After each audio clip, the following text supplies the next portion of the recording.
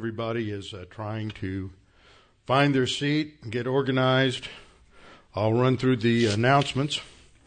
The annual congregational meeting will be held on Sunday, February the 4th, following the morning worship service. That usually doesn't last too long. And we will be covering the business of the church. And there may be a vote, and that will be for members. But if you're not a member, then that will still be an opportunity for you to find out about the business side of the church. Then this Saturday, we have our monthly men's prayer breakfast at 7:30, and then the deacons will meet at 9 o'clock. We're going to have a special speaker this week trying to get the word out to some of the other churches that we cooperate with on several different things. And because we're going to have a special speaker. Ted Poe is a congressman for U.S. District 2. And he's very conservative, and that sort of squiggles around the west side of Houston and up towards the Woodlands, and a lot of Spring Branch is part of that district as well. And he has had leukemia for the last 2 or 3 years, and so he has announced his retirement this year. So his seat is up for grabs, and there are 9 people who have filed for that seat, and there are a couple that are pretty conservative. One of them is Dan Crenshaw. He's a retired Navy lieutenant commander, and he was a SEAL, and he is very conservative. He will be speaking to us on Saturday morning. He's been on Fox and Friends several times. He was on the front page of the Chronicle. I understand last week that one of the retired astronauts endorsed him, and he's picked up several other endorsements, and he's solid. So come and listen to him. Now, we may do this again with another person running for that seat next month, just so we get informed on who these people are. Turned out this morning I went down to the Avalon Cafe here with a couple of men in the church, had breakfast this morning, and I was sitting there, and we were talking, and there were some people sitting here and there in the restaurant, and so I really didn't pay too much attention to them, but this man and a woman had been sitting over here, and the woman's back was toward me, but when they finished their business, and they're shuffling all their papers and putting their files back together and everything, she stood up and turned around. It was Kathleen Wall, who was also running for that seat. So I got up and went over and introduced myself to her and talked to her a little bit, and opening that opportunity to get to know her a little more. And she's been endorsed by several very strong conservative groups. So you need to make sure that some of the conservative groups, though, are really conservative groups and not just in name only, because one of the men that is running, who's also a front runner, is basically a very moderate Republican. He served in the Texas state legislature and did not seem to be very consistently conservative, more establishment. So that's what's going on there. So I would encourage the men to come out Saturday morning, 7:30, for a good breakfast, and then we will hear from Dan Crenshaw. Then I think that is just about all we need to discuss there. The Israel trip, let me add something here for those of you. Some people are still considering the Israel trip and signing up. We have 19 right now. I know that there's at least one couple in the church that's going to sign up within the next week or two. But due to several people asking me if I would add an extension trip to Petra, we have done that, and we have 15 people who've signed up to go to Petra, 15 of the 19, I think that's what it is, or maybe, something around that. And so that's going to be a good trip, and that will be tacked on at the end for an additional fee for those 3 days. And so that information is up on the website, isn't it? The Petra extension, Barb? Don't know. Okay, we'll get that up. I'll send you the stuff on that. That was being worked out while I was in Kiev, and sometimes the time zone issues got in the way. So that's what's going on there. So with that, How shall a young man cleanse his way? By taking heed thereto according to thy word. Thy word have I hid in my heart, that I might not sin against thee. Thy word is a lamp unto my feet, and a light unto my path. Jesus prayed to the Father, sanctify them in truth. Thy word is truth. For the grass withers and the flower fades, but the word of our God shall stand forever. Before we get started, we'll have a few moments of silent prayer so that you can take the opportunity to make sure you're in right relationship with the Lord, walking by the Spirit. And that means opportunity to confess sin if necessary in silent prayer. And after a few moments of silent prayer, then I will open in prayer. Let's pray.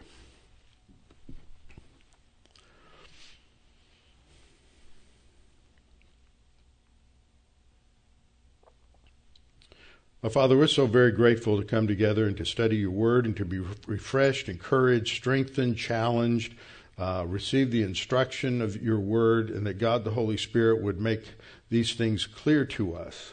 Father, as we study throughout all of your word, we know that it all has significance for our understanding, the formation of the thinking in our soul, although not all of it is addressed directly to us in this church age dispensation. As we study in this section of Samuel, there are many things that are going on that are significant in terms of the outworking of your plan in the history of Israel, just a confirmation of your calling, your purpose, your plan for Israel that has not ended but still has a future. And Father, as we study these things today, help us to understand them, see some of the things that are illustrated here, and that God, the Holy Spirit, will open the eyes of our soul to the truth of your word. We pray this in Christ's name. Amen. Okay, a couple of things I want to cover before we get into this. First of all, just thanks for the prayers while I was in Kiev. As most of you know, I go over there to teach for 2 weeks at the Word of God Bible College. I teach 2 courses. It's a 2-year curriculum. So 1 year I teach on rewards and judgments. And then the next year I teach on dispensations and covenants. So that is basically what I taught here back in 2014. That was pretty much based on the notes and the outline that we've put together there. And my hope and prayer is that we can get this turned into a book sooner or later. But it went really well. There was a good group of students, and I thought I would show you a couple of pictures. We'll start here. Here's the group. This is the youngest guy on the far left, and his name was Vlad. And he is he's been a believer, grew up in a Christian home, which is unusual over there, been a believer since he was about 5 years old. And when he was probably 14 or 15, he said he thought that he wanted to be a pastor. And he is 20 years old, and so he is going through this training. And then you have another young couple right here. This is Oleg and his wife, Julia. And they're 24. They're the youngest in this group. It was really an older or more mature group this year.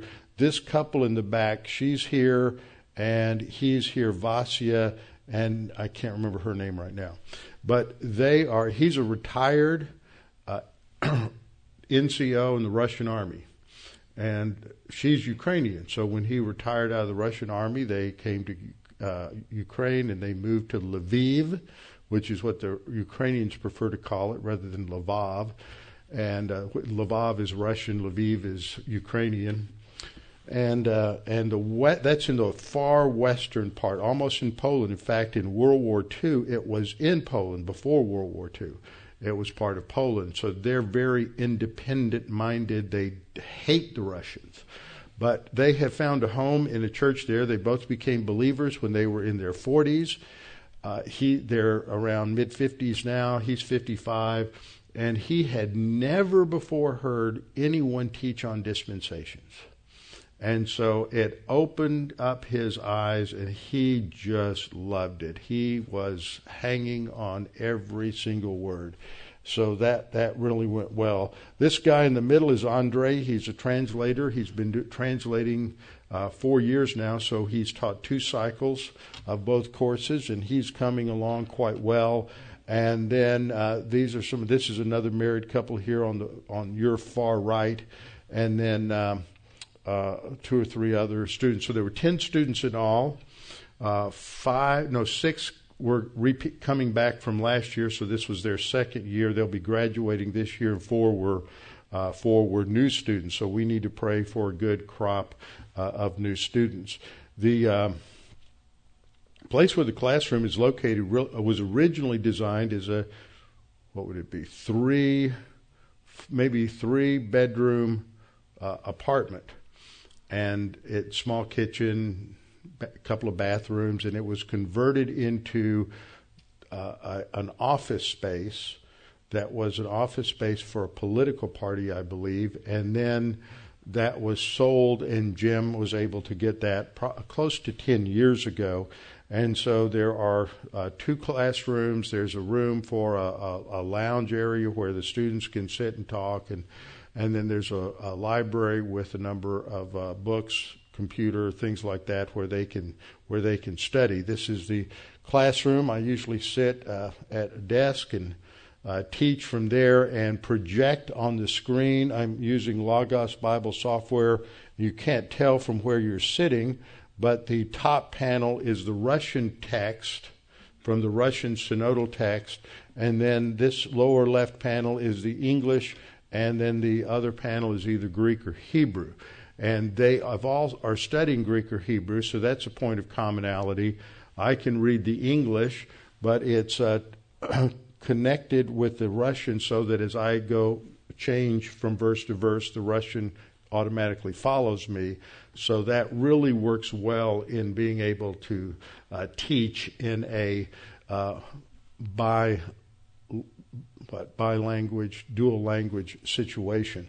So just some pictures of the students and the situation there. So it was well received as always. The students, because they're a little older, ask more perceptive questions. It's interesting that when you're in a cross-cultural situation, that the questions that a Ukrainian asks about what you've taught are not the same questions that an American would ask. Americans have heard other things. They may have heard some challenges to dispensation, and so have they. But the challenges are different. So the questions are different.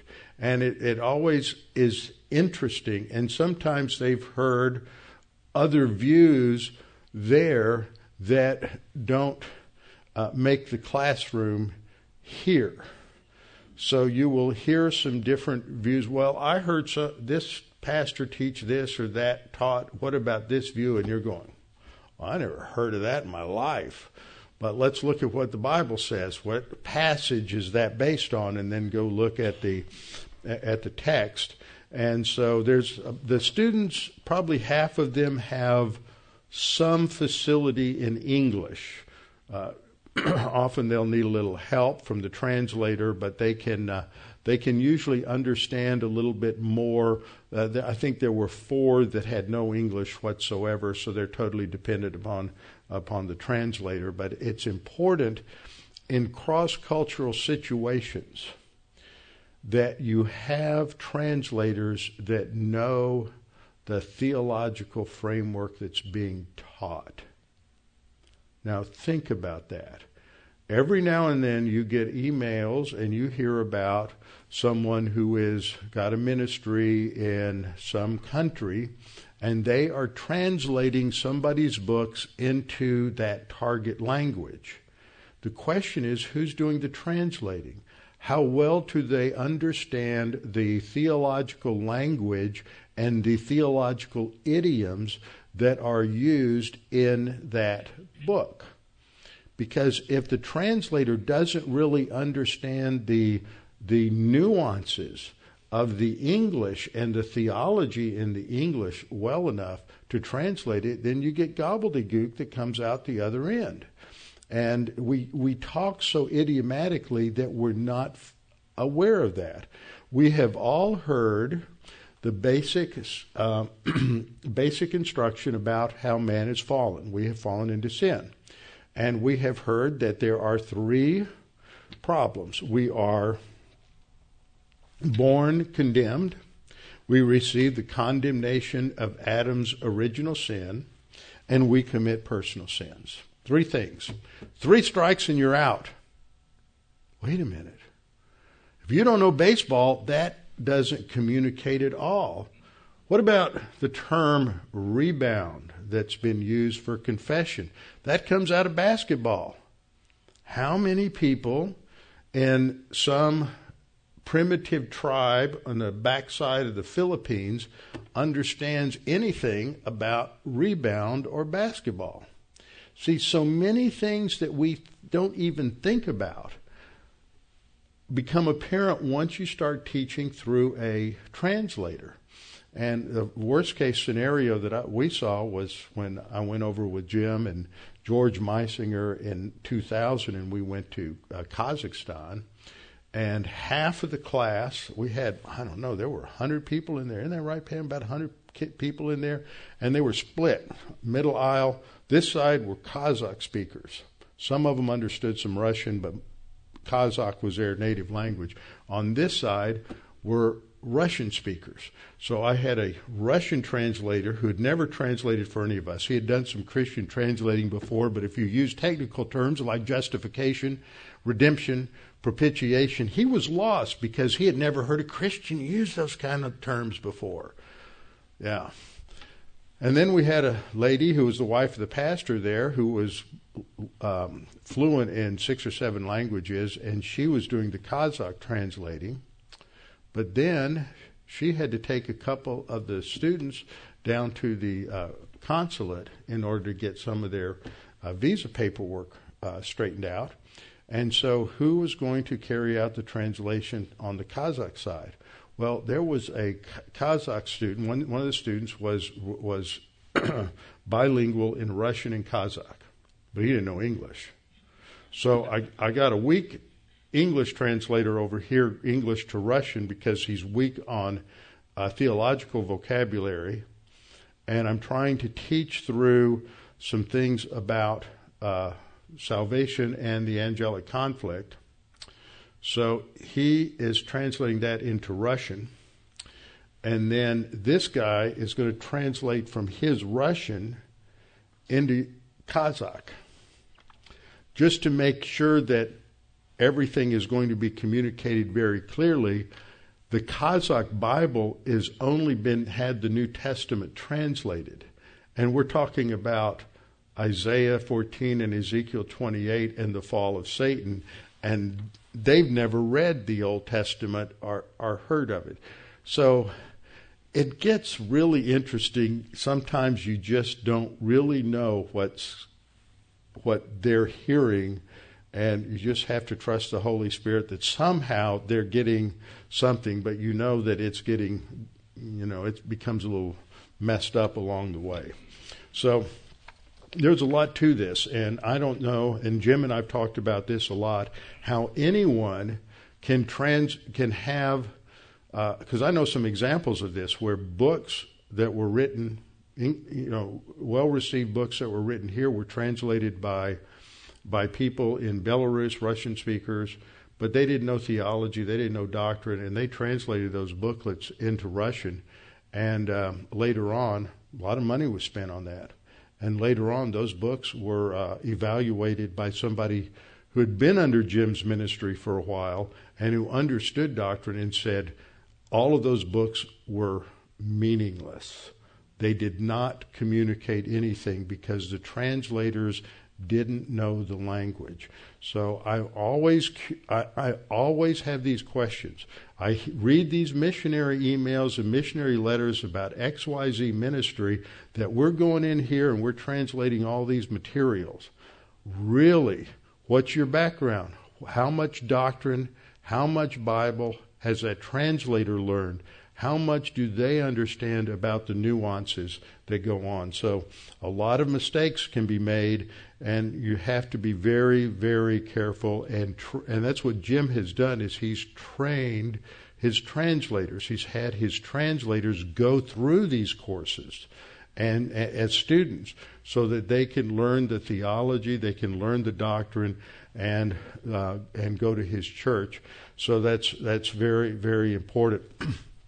One other thing I want to say about being gone, it's a little bit frustrating for me sometimes, and on the other side, I'm real proud of y'all because I know that we have guest speakers, and every now and then guest speakers will say things that aren't quite right. Even if they're pretty solid on most things, they say some things that aren't quite right. And I'm amazed how many of y'all will catch really good minutia, important minutia. And you'll email me or tell me and say, well, this guy was pretty good, except he said this, and this. And he used this phrase, and that was a red flag, or used that phrase. Most congregations wouldn't catch any of that because they're not taught very well at any depth. And I'm glad that I get those reports from people because you learn something. And that's encouraging. Somebody actually has listened and assimilated it so that they can evaluate it, and they hear something and know it's questionable. So it's a challenge these days, and it's getting to be more and more of a challenge to find good folks who can substitute. But we are, I work with all of them. And so when I catch things, and I listen to everything, I was listening to Albert did a great job. I listened to Albert one Sunday. The other Sunday I was out eating dinner because when it's 10:30 here, it's 5:30 there. But I've listened to them. I've listened to all the other sessions so that I've pointed out some things and have either had or will have some conversations along the way. So I do try to keep the sheep from being snookered.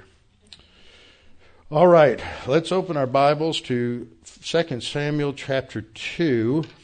And in this section, this is a difficult section to go through because it's, as I pointed out the last time, it's this civil war that's going on in Israel and Judah between those who are the followers of Saul and those who are the followers of David. David has become king in Hebron, and for 7.5 years he rules in Judah. And then we're going to learn that at some point Ishbosheth, who is the last surviving son of Saul, is crowned king in the north. And Ishbosheth is going to reign for 2 years. And then there's this civil war, and you get this duplicitous relationship with Abner, who was not only Saul's uncle, so that would make him Ishbosheth's great uncle, but he is a manipulator, and he is initially against the house of David and seeks to set up an alternative king in the north, which would be Saul's son Ishbosheth, and this deteriorates rapidly into a very nasty and tragic civil war, which then deteriorates into personal vendettas. And so there's some tremendous lessons there on what happens when the sin nature is in control and how the lust patterns of the sin nature destroy individuals, how they destroy marriages, how they destroy families, corporations, how they destroy nations. And we see that meltdown taking place in Israel, and this is just a time of real collapse. And what we'll see here is a battle called the Battle of the Sharp Swords, which takes place in Gibeon. So what we see, though, is David, and I want to go back and I want to pick up and review a couple of things from the last time. We kind of rushed at the end, and it's been 3 weeks, and so we need to just take a little more time than normal to do some review on the first seven verses, because as you work through this and you read through chapter 2, chapter 3, and then get into chapter 4, we see these murders, we see these assaults that are taking place, we see the civil war. We have to say, what is going on here? Why does God the Holy Spirit spend 3 chapters dealing with this civil war that's going on and this intertribal these violence, these murders and vendettas that are taking place. What's being illustrated? Why do we need to know this? If all Scripture is breathed out by God, we know that God is not wasting his breath telling us these things. So we have to think about it and reflect upon why is this here and why do we need to know this. So I'm going to get into a little bit of review. Let's just go over the general structure of 2 Samuel. In the first basically 10 chapters, mostly chapter 2 through 10, we're going to see the rise of David. God blesses David, and he unites and expands the kingdom. And then in 2 Samuel 11 to 20, we see God's discipline on David for his sins, and David reaps the consequences. There's serious divine discipline that tears his family apart, and then it tears the kingdom apart in the Absalom revolt. And then there are 6 appendices at the end of the book that evidence the greatness of the Davidic covenant and what God is doing in the life of David, and that's covered in 2 Samuel chapters 21 to 24. So this first section, we see God blesses David, and he expands and unites the kingdom. That's David who does this expansion. We see God, the role of the sovereignty of God, and overseeing and controlling history, but not at the expense of human volition. So God is blessing David, but it's David's responsibility to lead and direct the nation and to unite the nation and to solve those day-to-day problems under dependence upon God. And that's what's emphasized in those first 7 verses, is every time a problem comes up, David goes to God in prayer. Over and over again, he's always going to God in prayer, and that emphasizes what I'm pointing out in the title. It's grace. David is dependent upon God's grace to bring order and stability into the nation. And this is contrasted with what happens on the other side, and that really covers so much of what's going on here from chapter 2, verse 8, all the way down through chapter 4, is the instability in the northern kingdom, especially because of arrogance, because of rebellion against God, because of power lust and approbation lust. And so that leads to fragmentation. Now you have problems in the south too, because you got David always seems to have this albatross around his neck that is his nephew Joab. And Joab is the general of his army, and there's nothing in the text that indicates that he had an ounce of positive volition or anything positive spiritually, and he's constantly doing things that create problems for David. And so we're going to see that David just can't fire him. He's his nephew. He can't fire him. He's a brilliant commander. He brings David victories, but yet he goes too far many times, and such that when David is on his deathbed and the kingdom is going to shift to Solomon, he calls Solomon in a scene that always reminds me of the Godfather. If you never saw the film or read the book, there's when the Godfather, Don Vito Corleone, is dying, and his son Michael is going to take over. He says, "Now, Michael, you've got to get these guys." And so as soon as he dies, then he kills all the enemies of the family. And that's kind of what goes on here. So it's reality. These are the heroes. Some of them are the heroes of the faith, but they are portrayed in Scripture, sins and all, unlike any other religious book. So we get into this subdivision here. God's going to bless David in the first part. It's the beginning of David's kingdom, and he moves to Hebron, and then he will graciously deal with those folks in Jabesh Gilead who have recovered the body of Saul and treated it with respect. what we learn throughout this is David is not forcing the kingdom. He's not forcing the unification of the kingdom. He recognizes the principle, as I said last time, that unless the Lord builds the house, they labor in vain who build it. Unless the Lord guards the city, the watchman stays awake in vain. This ought to be tattooed on the eyelids of every pastor. It's not the role of the pastor to build the church. It's not the role of the deacons to build the church.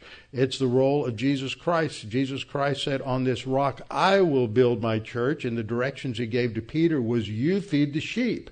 That's the role of the pastors, to teach and feed and nourish as an under-shepherd the sheep of Christ's pasture. And so it is not the job of the pastor to build churches. And I was ordained by Harry Leaf here in Houston. He was the pastor at the time of Tomball Bible Church. And Harry said, always remember this, Robbie. Anybody who is good with business skills can build a huge organization. But that doesn't mean the Holy Spirit had anything to do with it. So it's better to have a church of 15 or 20 or 30 people who are positive than a church of 3,000 where you only have 10 or 15 people who are positive and the rest are unruly, rebellious sheep.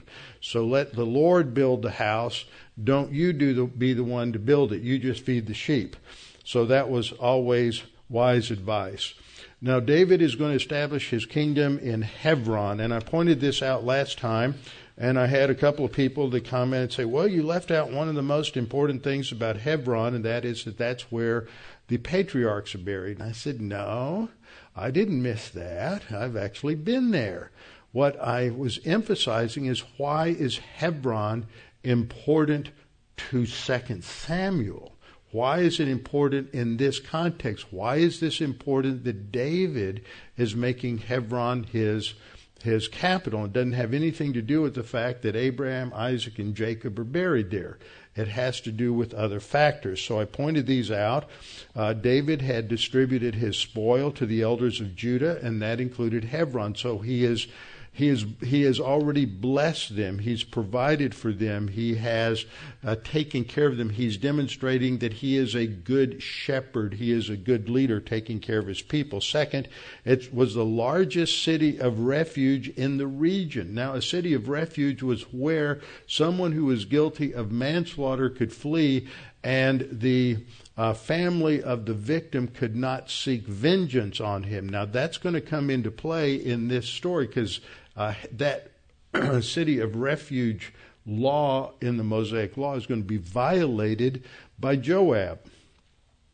Third, it's a Calebite city, which means it's got a history of positive spiritual leadership. It's also a city that was set aside by Joshua for the Aaronic priesthood. So it's got again, a strong spiritual legacy, and its terms of a military value, it controlled the entire southern area of Judah, and it's on a hill, it's elevated, so it has military value. All of those things are significant. Now, here's our map. We need to be oriented to the map here as we go forward. In the north is the area known as Israel. These are the 10 tribes up in the north. Down here you have the Dead Sea. Jerusalem is located right about here. It's not on this map, but it's located about where the arrow is, 40 miles due west of the northern tip of the Dead Sea. That's on the border between Judah and Ephraim in the north. It actually was originally part of Benjamin's territory right here. The area of Jabesh Gilead. Gilead is this area to the west, or to the east of the Sea of Galilee, where the Golan Heights are today. This is an important area, and so Jabesh was a city over here, and they were many of them were related to Benjamites due to an incident that happened in Judges chapter 21, I believe. So this is an important area. It's not on the map, but this is Beit Shan right here, which is where Saul's body was. So this is up in this northern part. So that's the northern area. Judah's down here, and down right here is Hebron. So that orients you now. I'm going to hit the space bar. We're going to go to the next slide. It's going to just explode into a zoom in. So there we go. We zoomed in. Here's Hebron. Here's basically the border between northern tribes and southern tribes. And then this is going to become the capital for a while Ishbosheth is the king. And this is Mahanaim. So this is this gives you a little geographical understanding. You got two problems for most people when they read through this section is they don't know the geography. They don't spend a lot of time with maps, number one. Number two, there's a whole lot of new, strange names that are brought out here, so we'll have to have to deal with that just a little bit. I pointed out last time the men of Jabesh Gilead buried Saul. They treated Saul with kindness. Saul is the anointed, even though he was in rebellion against God. David always respected the office, even though the politician may be scuzzy, he may be criminal, he may be violating the Constitution, but unless that's proved in a court of law, just because you despise him, doesn't mean you can treat him with disrespect. Because the scripture emphasizes that we're to respect the office, and if we're disrespectful of the office, even though the person in the office may not be worthy of respect, that sets a pattern that shows a disrespect for authority, which is not authorized in the scripture. So David is going to be very kind. He's going to offer as it were, an olive branch. He reaches out in an initiative of grace to the men of Jabesh Gilead and says, "You're blessed of the Lord, for you have shown this kindness to your Lord, to Saul, and have buried him." The word hesed there indicates a covenant-based love, and there's a covenant between king and his people, and it is translated faithfulness, mercy, love, a range of words there, and we studied this the last time. And in verse 6, David goes on to say, "And now may the Lord show kindness and truth to you. I will also repay to you this kindness." Now, I pointed this out last time. This word, the second use of kindness in English, is not translating the same word that you have here. The first use of kindness is chesed.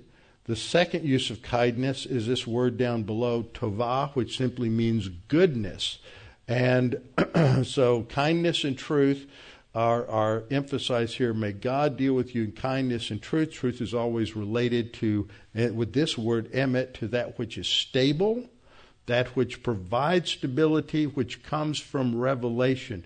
The root word for truth, the root word for belief, go back, it's the same root, go back to a word that has as its core meaning that which is unshakable, that which is stable, that which is immovable. It is used in a couple of passages in Chronicles to describe the foundation stone under the pillars of the temple, that they are unshakable. So when you think of faith, faith is that which is unshakable. It's built on something that is certain, about which you have the conviction of truth based upon evidence. You'll often hear agnostic critics of Christianity define faith as believing that which is impossible. That is totally absurd. They believe their own words, which shows that it is that they have a logical fallacy embedded there. Everything is ultimately based upon faith, the assumption that man has the ability to reason to truth, or the ability to properly interpret what they experience in terms of their senses. Everything ultimately comes down to faith. So it's what the object of faith is. Is it God's revelation? Is it your own perceptions? Or is it your own thinking? What you have faith in. So we talked about this the last time, that David said, may the Lord continue to show covenant faithfulness and truth to you. That's his faithfulness and revelation to you. And because God is doing that, David says, I will be good to you. I will repay you this goodness because you have done this thing. And then I went through passages talking about how mercy and truth are linked together in the Psalms. You have Psalm 25:10. All the paths of the Lord are mercy, chesed, and truth, emet. Psalm 26:3, for your loving kindness, that's chesed, and I have walked in your truth, emet. Psalm 40 verse 10, I have not concealed your loving kindness, your chesed, and your truth, your emet, from the great assembly. Psalm 40 verse 11, do not withhold your tender mercies from me, O Lord. Let your loving kindness, that's chesed, and your truth, emet, continually preserve me. So these are linked together in the scriptures, and that's an important thing to understand, that God's faithfulness and his faithful loyalty and love is on this rock of his character, his emet, his truth, which is also translated in some places faithfulness. Those things go together. They are inseparably linked in the character of God. So we ran through these, and one of the things that I pointed out as we get into some other uses is that they relate to God's mercy, his forgiveness, passages like Genesis 19:19, which is from the mouth of Lot. So I pointed out last time, talks about forgiveness. Exodus 15:13, you in your mercy have led forth the people whom you've redeemed. You've guided them in your strength, your holy habitation. And then in Exodus 20 verse 6, showing mercy to thousands who love me and keep my commandments. This has to do with forgiveness. And I went through a lot of these passages, Exodus 34:6 and 7.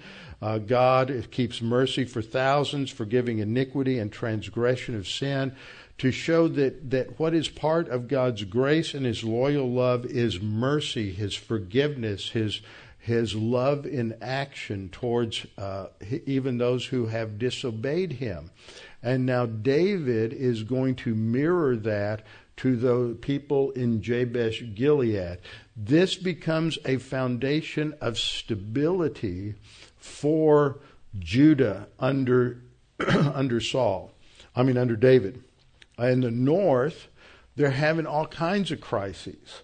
They're having crises because the Philistines destroyed the army under Saul. They killed Saul. They killed his sons, except for one who probably wasn't there, and that's Ishbosheth.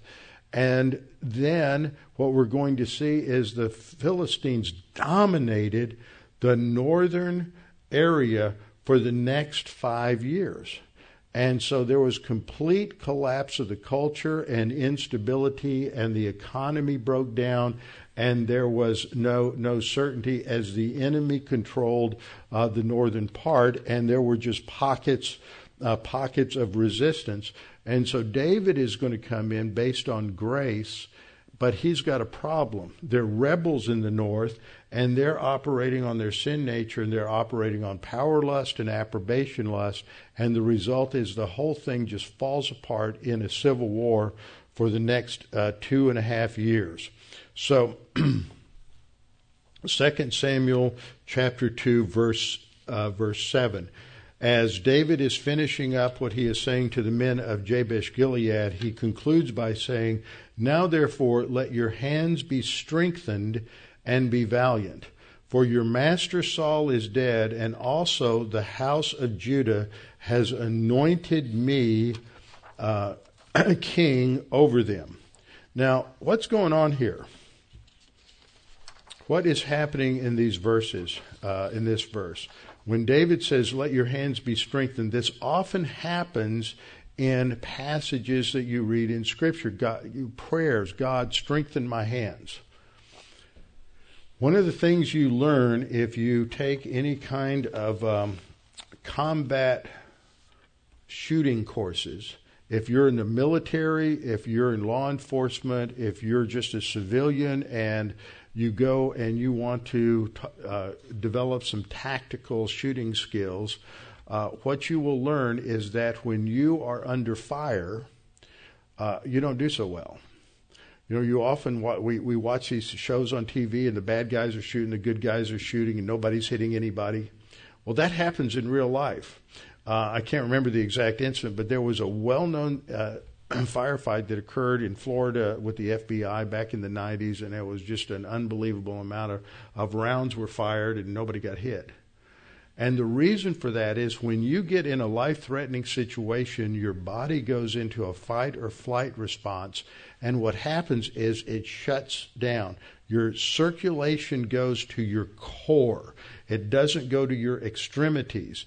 And so what happens is when you're in fear, when you're in this kind of a situation, and guys in the military know this, you get in a firefight, suddenly you lose the dexterity in your fingers. You lose strength in your hands.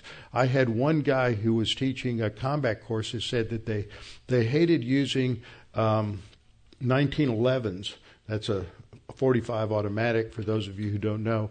There are three safeties on a 1911, and one of the safeties is a grip safety, and that means you have to grip that handle hard, and there's got to be pressure against that grip safety, or it won't fire. Well, when you're losing this, you don't have this manual dexterity because of the fight or flight syndrome, what happens is you grab your pistol, you don't have enough of a grip on there, and you can't fire. And what they would do when they were going on patrol is everybody would tape down their grip safety so that if they got into a firefight, they wouldn't have to worry about that. And there are a lot of little things like that happen, and guys will tell you these stories about how they get in a situation, and that's why one of the reasons Glocks have become so popular is you don't have to use your thumb and cock the hammer back before you fire. If you already have a round in the chamber, then as soon as you grab it and pull the trigger, it's going to start firing. Because guys would go in with a revolver or where they had to cock the hammer back, and they couldn't do it because their hands are weak, because they're not getting blood flow and these things going on. So they recognize this. You can't grip a sword when you're in this kind of a situation. And so there's this prayer that in a combat situation, your hands would be strengthened and you would have great courage. And they were under this kind of situation because the Philistines were now in control of the north, and they were going to have to deal with being a truly occupied country. So David is encouraging them. Now we're going to shift. First 7 verses are all about David, and then the next verses start focusing on what's going on with those who are resistant to David. So a resist movement to the executive power isn't something new. We've all heard about the deep state and the resist Trump nonsense. But you had a resist David movement that was going on here. And it was led by Abner, who was the former general of Saul. And so he's introduced here. Abner, the son of Ner, commander of Saul's army, took Ishbosheth, the son of Saul, and brought him over to Mahanaim, and he made him king over Gilead, over the Asherites, over Jezreel, over Ephraim, over Benjamin, and over all Israel. Now you can tell me what all those places are, where they are, and who those people are, right? See, that's why I say start reading this, you don't know who or what or where is going on here. There's a lot of names to identify and a lot of places to identify, so we'll just start with a couple of these. Abner is always referred to as the son of Ner. Actually, Av is father. Ner he's saying my father is Ner. And so he is actually Saul's cousin. Ner was Saul's uncle, and Abner is the commander of his army. So he has survived the tragedy at Mount Gilboa. He was the commander of the army. Saul is killed. Jonathan is killed. The other brothers are killed except for Ishbosheth, who wasn't there. And Abner is able to survive. So how was he able to escape? But he was able to escape. And so he is going to go to Saul's son that's left behind. And this is another really interesting situation because we don't know why he was left behind. Why wasn't he on the battlefield? And his name, Ish, is Hebrew Ish. Some of you know this. In the garden, you have Adam, who is a man Ish, and initially Eve is referred to as Isha, the feminine form of Ish. So Ish in Ishbaal means man, and Bosheth means shame. He's called man of shame. Now that his mama didn't name him that, because mothers don't give children names like that. In fact, we'll get into this in a minute. He is given a different name at the beginning, and he's called by a different name later on. These names indicate his character transition, and he's 40 years old when he began to reign. But what we have here is Abner and Ishbosheth are operating on power lust. They want to control the kingdom that was Saul's, and they want that power and they want that recognition. And so what we're going to learn spiritually in this whole section is what happens when the sin nature controls. And so here we have our diagram of the sin nature. Sin nature is motivated at the very core by lust patterns, all kinds of lust. We usually think of lust, we think of sexual lust, but there's all kinds of other lusts. There's money lust and materialism lust, and there's power lust, and there's approbation lust, and there's all kinds of different deep-seated desires from our sin nature because we're trying to get what we think we need in order to make life work apart from God. And the sin nature produces in two areas. At the top, we have the area of strength. This is where we're not committing those things that we normally think of as sins. We're doing good things. And people say, you mean the sin nature can produce good? Yeah, the Pharisees did a lot of good. It was moral good. You look at a lot of cults where people are probably not Christians at all, like Jehovah's Witnesses and Mormons, and you think of about a number of other world religions. People do good things. They do kind things. They do some things that have great human virtue, but they're not saved.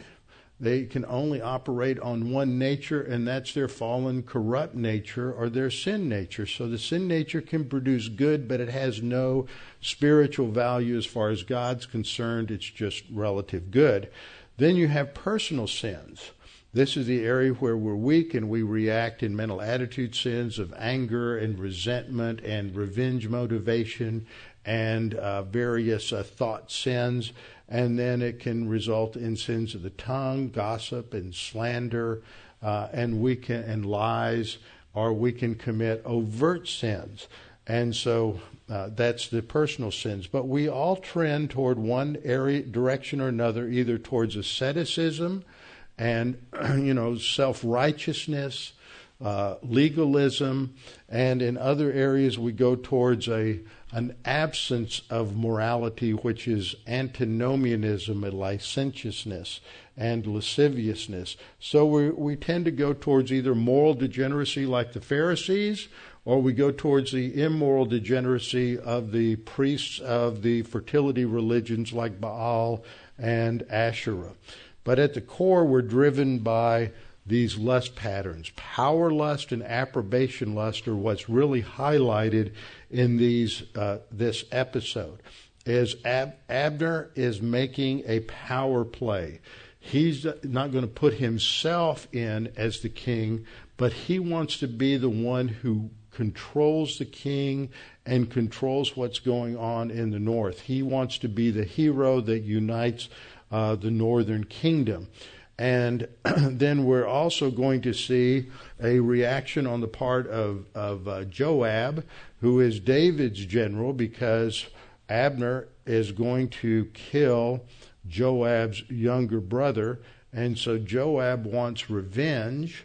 And so he is going to take revenge on Abner, and he's going to take him out. So you've got revenge and revenge motivation, all the things that make for a really good movie or a really good story. And it all plays out in the next few chapters. So what we see here in terms of our outline is that in verses 8 through 11, we're going to see Ishbosheth being crowned king over Israel, and he will reign for 2 years. Okay? And then we're going to see develop from verse 12 to 32. That's a long section. We're going to see the development of this conflict between Abner and Joab. So we'll just look at some of the key people that are brought out here. I've already talked a little bit about Abner. He's Saul's uncle. I think I said cousin earlier. He's Saul's. Excuse me. I mistyped that. That should be Saul's cousin. He's the general of his army. He is the son of Ner, who is Kish's brother. Kish is Saul's father. And this tells us what's going on here. He's got this family loyalty going on that is superior to loyalty to God. And so he is he's got misplaced loyalty to the family, but his real desire is to promote himself. And this just creates further fragments the situation in the north. Arrogance always leads to self-destruction. It polarizes people, often sets up an action and a reaction and a hostile reaction. And so he is going to do this, and he will take up Ish under his wing, and Ish is going to be willing to follow him because he's part of the family. But one of the things that's interesting, and then we have Ishbosheth, who's Saul's son. We'll talk about him in a minute. And then we have Michal, who's Saul's daughter, and she had formerly been married to David. Then Saul took her away and married her to Paltiel, and now she's going to get sent back to David. So that's what's going on one side. Then on the other side,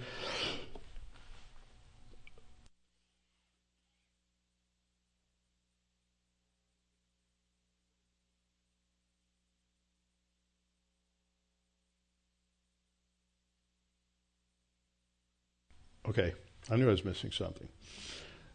Okay, Ishbosheth. Now, Ishbosheth is Saul's son. He's 40 years old when he begins to reign over Israel, and he reigns for 2 years. Anybody have any questions in your mind? How long does David reign in Hebron? 7.5 years. Okay, so Saul is killed at Gilboa. Yeah, some of you are beginning to say, wait a minute, that doesn't fit. Saul's killed at Gilboa. David becomes king in Hebron right after that, and he reigns in Hebron for 7.5 years. But Abner goes and gets Ishbosheth and gets him crowned, but he only reigns for 2 years. But David becomes king over all the tribes right after Ishbosheth dies. You see the problem? What happened to the other 5.5 years in the north? You see, there's the Battle of Gilboa, but it seems to be 5 years before Ishbosheth becomes king. Now, the Bible doesn't tell us what's going on there. We have to read between the lines, and I don't mean that in sort of an esoteric way. I mean, what's going on here is you have the Philistines who are dominating in the north. And what you have is pockets of resistance, and the one person who seems to be pulling things together, who's still alive, is Abner. And finally, he gets enough of a resistance to the Philistines established to where he needs a figurehead who can begin to unite the tribes in the north and pull them together. And so he focuses on Ishbosheth. Now, Ishbosheth it's funny because when you see these lists of names for Saul's sons, he's not in the first list. which is in 1 Samuel 14:49. The sons of Saul were Jonathan, Yishvi, Malchishua, and the names of his two daughters were the names of Merab and the names of the younger Michal. Then later on, you're going to have a list of Saul's sons in 1 Chronicles, and the names are the same except this one, and it's not Yishvi anymore, it's Eshbaal. What's going on? Well, I think that we see something interesting going on that the Holy Spirit brings out in the middle of this.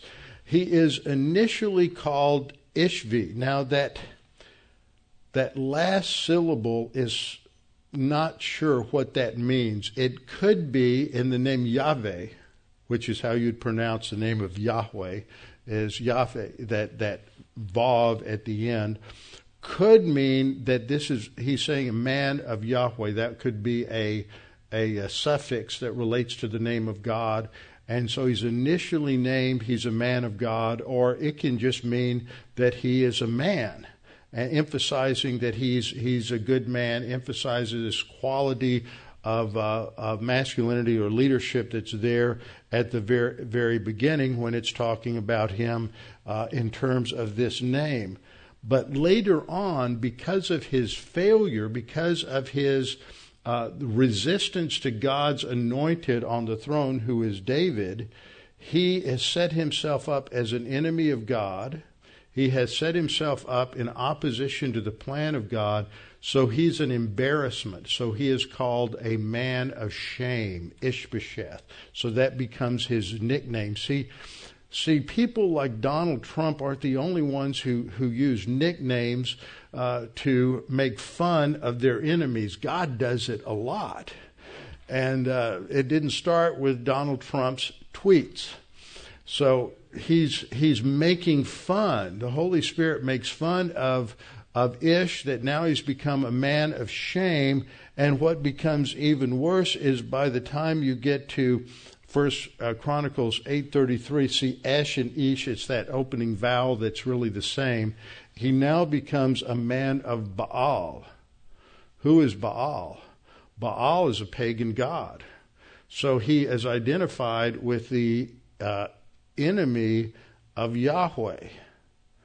And so these names indicate this transition, that this guy's an embarrassment. He opposes God. He is opposing the plan of God. He opposes the man God has anointed to be king over Israel.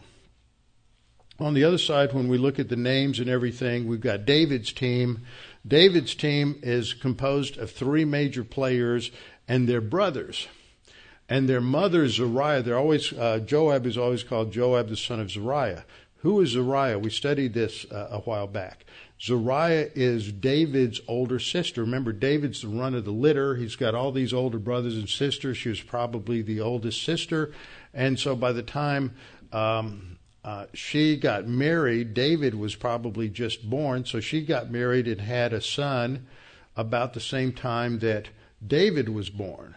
So that Joab is the same age as David, and Joab is his nephew, and so Joab has two other brothers, Abishai and Asahel, and he's the youngest of the three, and he is a fast, long distance runner, and that's going to get him in trouble. And so this is how this gets set up. And so Abner makes Ishbosheth the king and establishes a new capital in Mahanaim. And so this is the map here. Mahanaim becomes the capital. All this, notice it's in the Transjordan. Why is it across the Jordan? Because the Philistines are controlling everything over here in the mountains of Samaria, over here in the hill country of Samaria. And then Gibeon, which is where they're going to go, is right down on the border with Judah. And the reason they do this is if he's going to go anywhere, he's got to unite the tribes and reunite the country in opposition to David. And so that's what is being set up in all of this. And it's in 2 Samuel 2:10 and 11 that we see this conundrum over the dates, that Ishbosheth reigns 2 years, only the house of Judah follows David. And the time that David was king in Hebron over the house of Judah was 7 years and 6 months. So that's where we get this 5.5 year discrepancy. And so that indicates that there was a turmoil in the north, total lack of stability. Why? Because of the carnality of Saul, because of the arrogance of the people, and they were defeated and under divine discipline, under the fourth cycle of discipline, because of their arrogance and because of their rejection of God. And so a culture cannot have stability if it's operating on pride and arrogance and rejection of God. So the solution to that problem is what we find in First Peter chapter 5, verses 6 and 7, which says that we are to submit ourselves under the authority of God, humble ourselves under the authority of God, and He will lift us up. And how do we submit ourselves? By casting all our care upon Him, because He cares for us. Now, who in this story is casting all their care upon Him? That's David. He's constantly going to God in prayer. He is not operating on self-reliance and independence and autonomy. He is going to God, submitting himself to God, humbling himself under the mighty hand of God, and God will exalt him. Arrogance is self-destructive to a people, to a marriage, to a corporation, to a nation. And as long as we are in rebellion against God and arrogance, then the result is going to be fragmentation and self-destruction, which is exactly what we're going to see is taking place in the northern kingdom. We'll come back and pick this up next week. Father, thank you for this opportunity to study these things and be reminded of your sovereignty as you oversaw the situation in Israel and Judah and David's life, bringing him to the kingship, and you are the one actually working behind the scenes to bring unity to the nation, but you had spiritual lessons to teach just as you do the same in our own lives. Father, we pray that you would challenge us, open our eyes to see how we're arrogant and how our pride is self-destructive and our independence from you is self-destructive, that we may learn to do what the Scripture says, and that is to submit ourselves, humble ourselves under your mighty hand. We pray this in Christ's name. Amen.